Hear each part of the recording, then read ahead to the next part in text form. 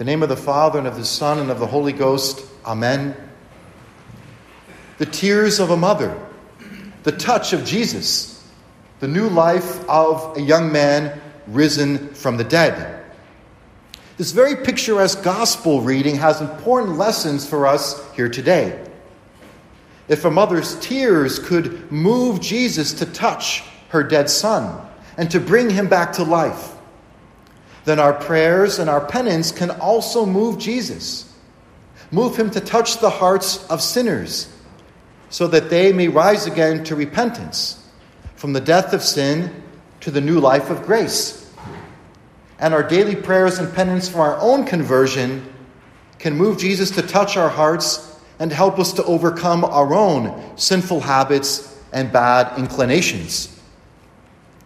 Like the weeping mother in the village of Nain, we must with confidence implore our Lord's divine mercy for our sons and daughters, for our brothers and sisters who have little or no spiritual life.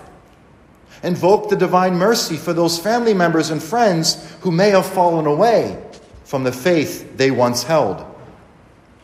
So rosary upon rosary, communion upon communion, let's perform daily acts of charity and patience.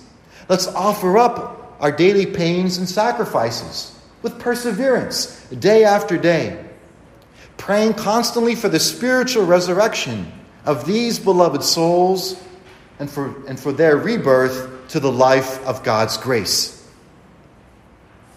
Along with resurrection, rebirth, there also comes reunion. Did you notice that small but profound detail mentioned by St. Luke? And Jesus delivered him back to his mother. The tearful widow becomes the mother of gladness when she was reunited with her living son back in her arms. So also shall we have the joy to be reunited to these same souls whom we've been praying for, to these souls who will recover spiritual life by the touch of Jesus, touch which brings the grace of repentance and conversion. This spiritual reunion with those for whom we pray, it may take years, perhaps it may only occur in heaven. But let us never, ever underestimate what the powerful touch of Jesus can do. Resurrection, rebirth, and reunion. This gospel likewise inspires us who call the shrine of Christ the King our home.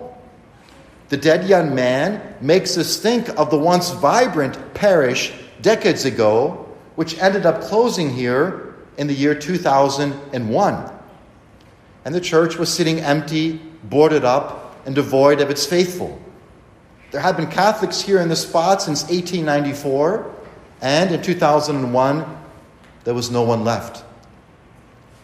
But since 2004, the touch of Jesus, the infant King, has restored the Catholic life of liturgy and charity to this place, resurrecting the community of faithful as the shrine of Christ the King, bringing so much joy and many graces to this place. There has been here on this campus a restoration of faith and charity, which many had thought impossible, especially after the 2015 fire.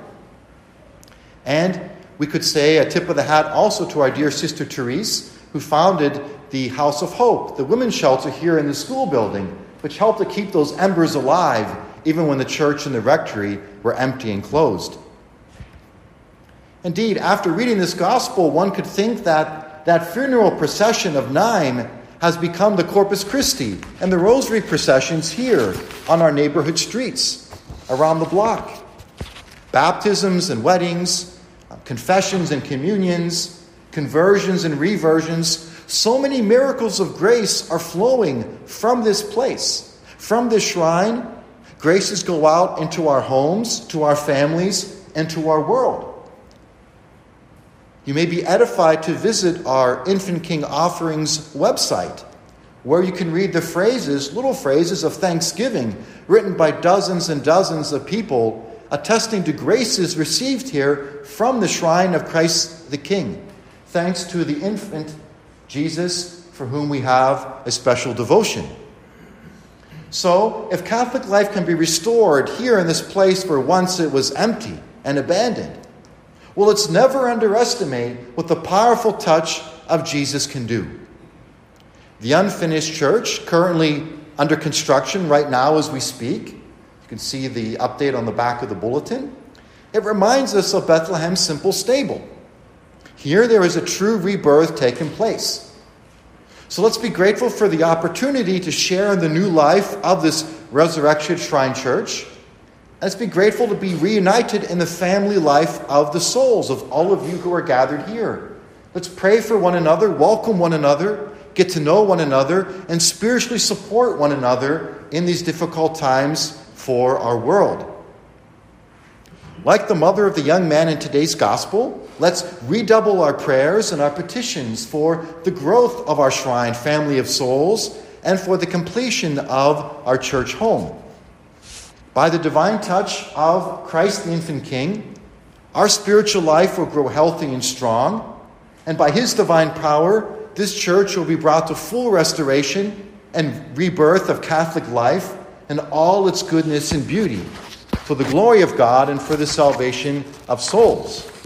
And by his grace, by a larger church which can welcome many more people, then we will all one day, at length, share in that happy eternal reunion in heaven, together with all of our loved ones, with Mary, the angels and saints, around the altar of God in our heavenly home. Amen. In the name of the Father, and of the Son, and of the Holy Ghost.